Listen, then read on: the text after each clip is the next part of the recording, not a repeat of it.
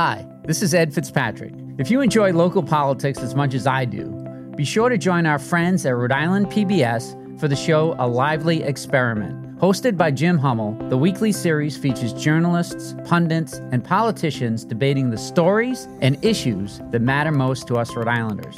Tune in to A Lively Experiment and be part of the conversation. Fridays at 7 p.m.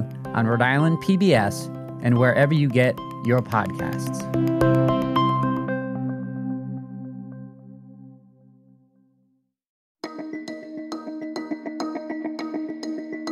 From the Boston Globe, this is Rhode Island Report. I'm Ed Fitzpatrick.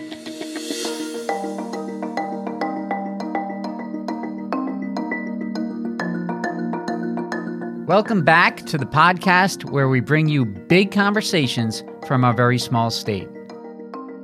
It's getting colder outside, and that means life is even more difficult for Rhode Islanders who don't have stable housing. Advocates say the state's homelessness crisis is worse than it's ever been, and it's not even winter yet. What should Rhode Island do to solve this problem? Providence College professor Eric Hirsch has some ideas. He has spent years advocating for the state's homeless community. In 2019, he wrote a report called How to End Long-Term Homelessness in Rhode Island. We'll talk about his plan after a quick break.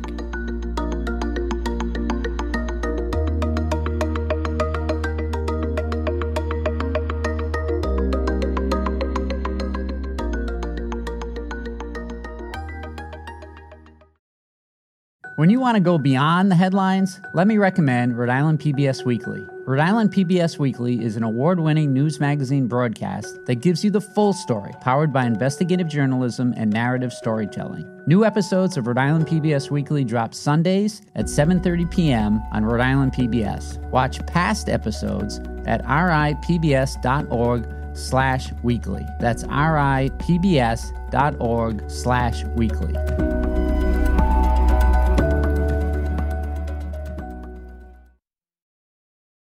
Professor Eric Hirsch is an urban sociologist at Providence College and a longtime advocate for Rhode Island's homeless community.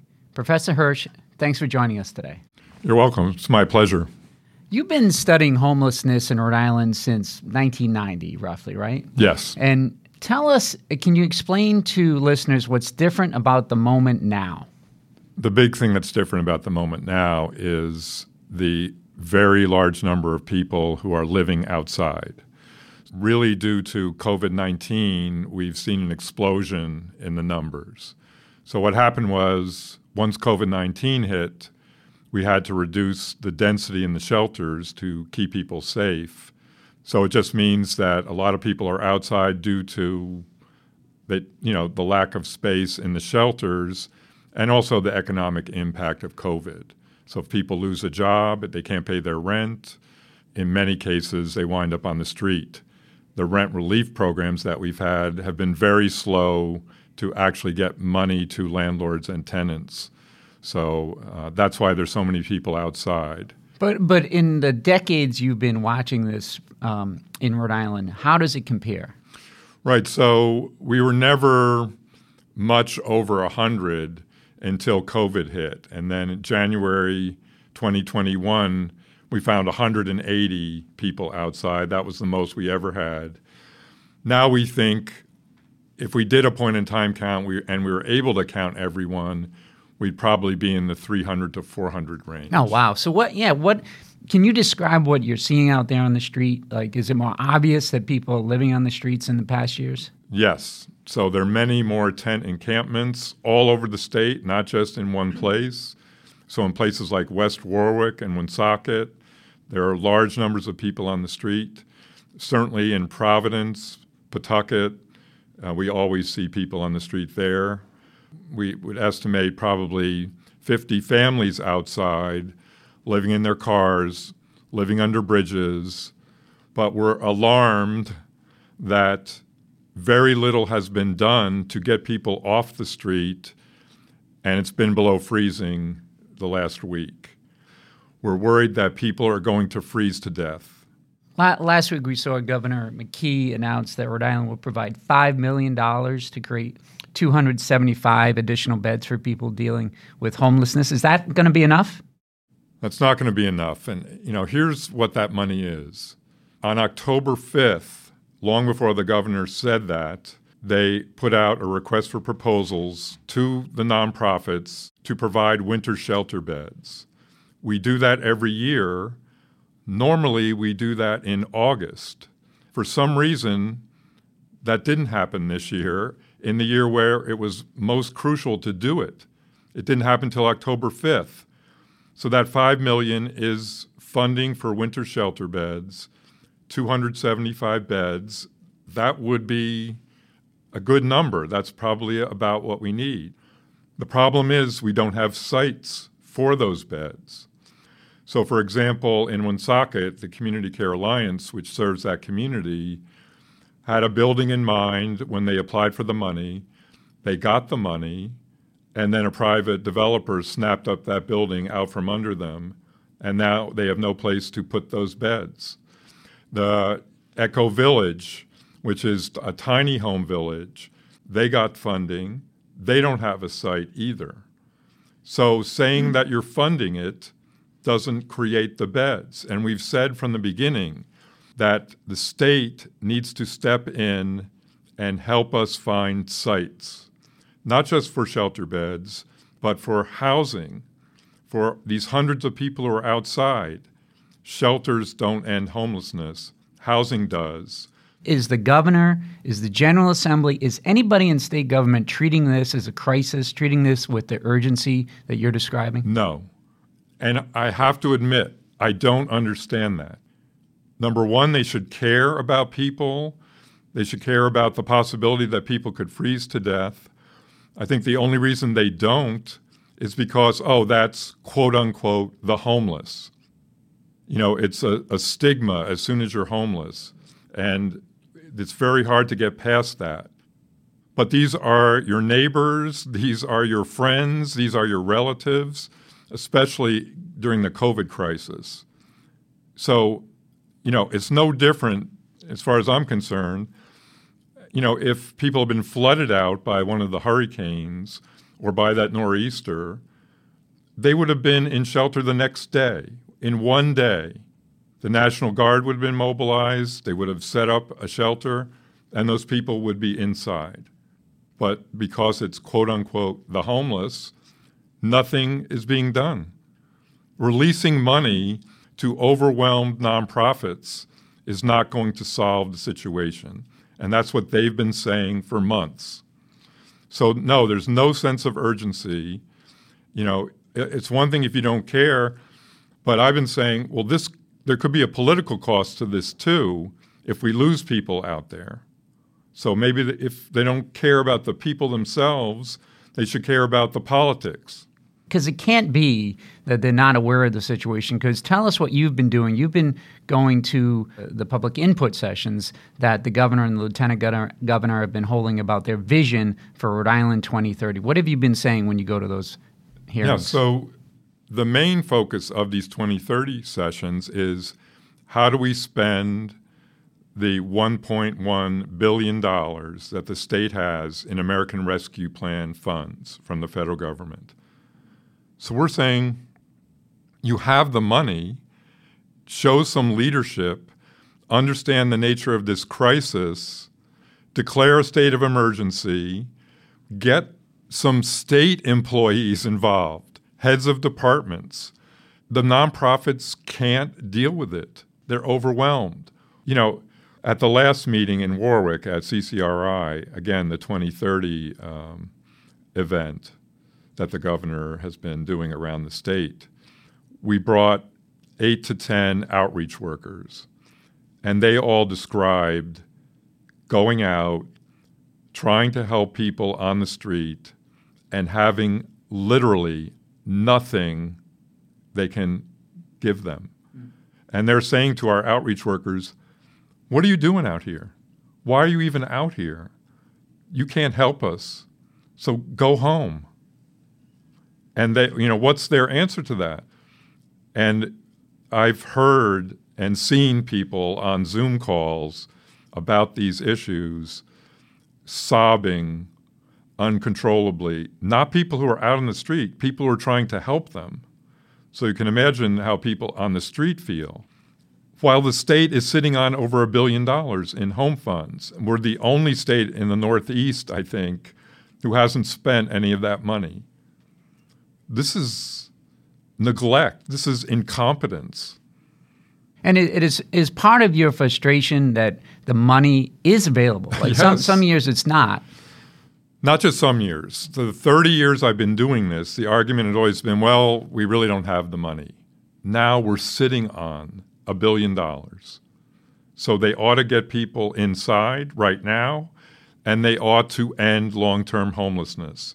What that would involve would be find buildings, create around 500 permanent supportive housing units. So that means rent subsidized units, and then give them whatever supportive services they need to stay there. It turns out, my research shows, it's cheaper to put someone in permanent supportive housing than it is to leave them on the street, where they wind up in emergency departments, hospital beds, and even nursing homes. People don't realize a lot of times people get discharged from hospitals to nursing homes. That costs a tremendous amount of money. You know, Sabina Matos, the lieutenant governor, and House Speaker Joe Shekarchi, they've both identified housing and homelessness as one of their top priorities. Why isn't more being done? We actually asked the governor back in May to appoint Lieutenant Governor Matos as the head of the task force to deal with this issue. He hasn't done that. He hasn't even appointed a task force. We also gave him a list of state employees and nonprofit leaders who should be on the task force. So we basically did all the work for him. But so far he hasn't followed up on that. We do think Lieutenant Governor Matos would be the perfect person to lead this. She grew up in subsidized housing. You know, she does care. I absolutely believe she cares. And I've talked to her directly about this. So I would call on the governor to appoint her as the head of this task force. And I remember talking to you over at the encampment on the West End. Can you bring us up to date on what's happened there? So the Wilson Street encampment, a number of people, I think at one time there were maybe 12 tents there. There may be 30 people living there on the south side of Providence. So Mayor Elorza came over and said, well, I'm not going to try to move people out of here until I solve their short-term, medium-term, and long-term housing issues. We all knew he wouldn't be able to because we know the situation. We can't even find shelter beds for people. We can't find apartments that private landlords are willing to rent to us in this incredibly hot market. And he wasn't able to solve any of those problems. So they did kind of a fake solution saying, oh, we have motel rooms for these people. But guess what? They were for 1 week. You know, and in some cases, people didn't even last for a week. And we're not sure where those people are now. They said they had till November 1st to move out. And then 3 days before, they cleared everything from that site. So someone should ask Mayor Elorza, well, what happened to your solutions? And what happened to your promise that you wouldn't evict people without providing those?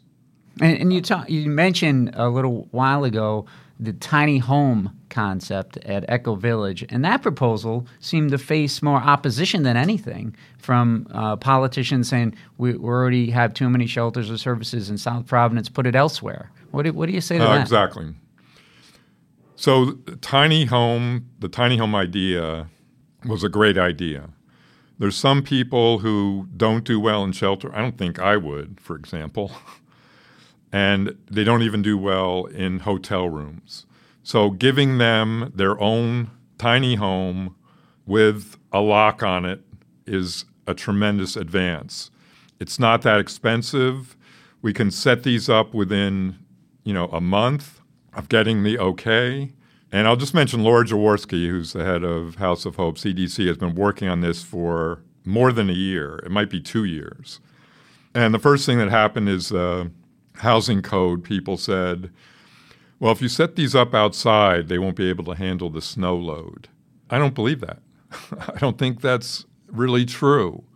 And even if, let's say, okay, it's potentially dangerous. Well, is it less dangerous to be living outside in winter? Where's the housing code enforcers on that? People living in tents or under bridges. That, I would say, is pretty dangerous. So they couldn't do it outside. So then she started looking for large buildings where they would be able to set up the tiny homes inside. They found one in South Providence, and they knocked on people's doors to explain to them what this was going to be, the security that was going to be there. I think they found people generally in support. But then this is what usually takes place, a few people decided, we don't want this in our community. And so when the community meeting happened, it was torches and pitchforks. Really vicious comments. I won't even repeat them in terms of what they said about people who are homeless. And let me be clear. It's the housing market. It isn't the people. When you have $2,000 a month rents, more than half of the people in the state cannot afford a 2-bedroom apartment. So only about a third of homeless people have any kind of substance use issue. Only about a third have any kind of mental health issue. And the families in particular generally don't have those issues at all. They just need an apartment. So, those comments were false. They're lies. And, it was impossible to use this big warehouse that they found that isn't being used for anything, and now they don't have a site. So that's where it stands right now? It's just in limbo? Exactly. And there, again, what about the state? We ask the state to help with siting. And even though now there's money available, we still need the help to find places to put the shelter beds, to put Eco Village, and certainly to put permanent supportive housing. And so far, they haven't done that. Professor, let me ask you about the ARPA money, the federal money that Rhode Island has received. Has any of that gone towards helping the homeless? Zero money has gone toward helping the homeless. And it turns out that there's already $23 million that's been given to the state of what's called American Rescue Plan home funds. None of that money has been spent, even though the regulations have been published by the Department of Housing and Urban Development since September 13th. And when I raise this, what I always hear is, well, there's a whole set of things we have to do before we can use that money. Well, streamline it. This is something the governor could do. This doesn't require General Assembly approval. It's not in the supplemental budget. It's money that's already available. I'm sure they could get that money out in the next couple of weeks if they worked at it. I'm tired of hearing that there's red tape. Someone needs to cut through the red tape. What can listeners do about this situation? What would be the most concrete and effective thing they can do to help right now? Something very concrete and easy to do is to call the governor. So it's 222-2080, 401-222-2080. He won't answer the phone. It's unlikely that his staff will even answer the phone. You'll probably get a recording, so it's, not the difficult thing to do. Just say to the governor, please deal with the unsheltered homelessness crisis, declare a state of emergency, appoint a task force to get these people off the street. That's just one sentence. And if he gets enough calls, maybe that will get his attention, and he'll realize there's a political cost to inaction. All right, Professor Hirsch, thank you so much for joining us today. Thanks so much for having me. For more information about the homelessness crisis, check out our ongoing coverage in Globe, Rhode Island. Here are some more stories to check out this week. My colleague Alexa Gagas has a Q&A with the creators of Bombi Gear, a line of baby strollers. They claim they've made the fastest one-handed fold on the market. There are more developments in the story about the North Kingstown teacher who has been accused of conducting private body fat tests on students for more than 20 years. Amanda Milkovich has the latest.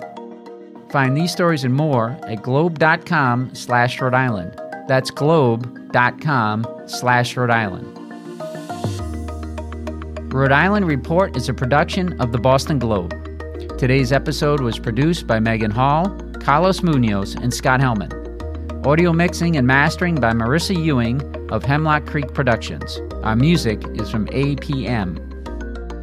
Got a tip?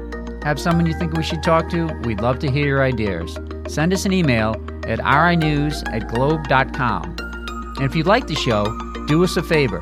Leave us a review on Apple Podcasts. I'm Ed Fitzpatrick. See you next week.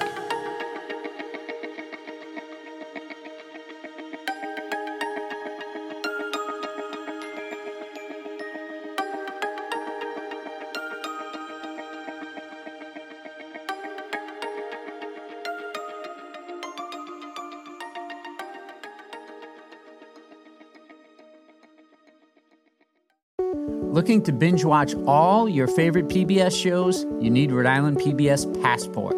Masterpiece, Antiques Roadshow, Rhode Island PBS Weekly, and many more. Watch them all, anytime, and from any streaming device. Learn more about this member benefit at ripbs.org/passport. That's ripbs.org/passport.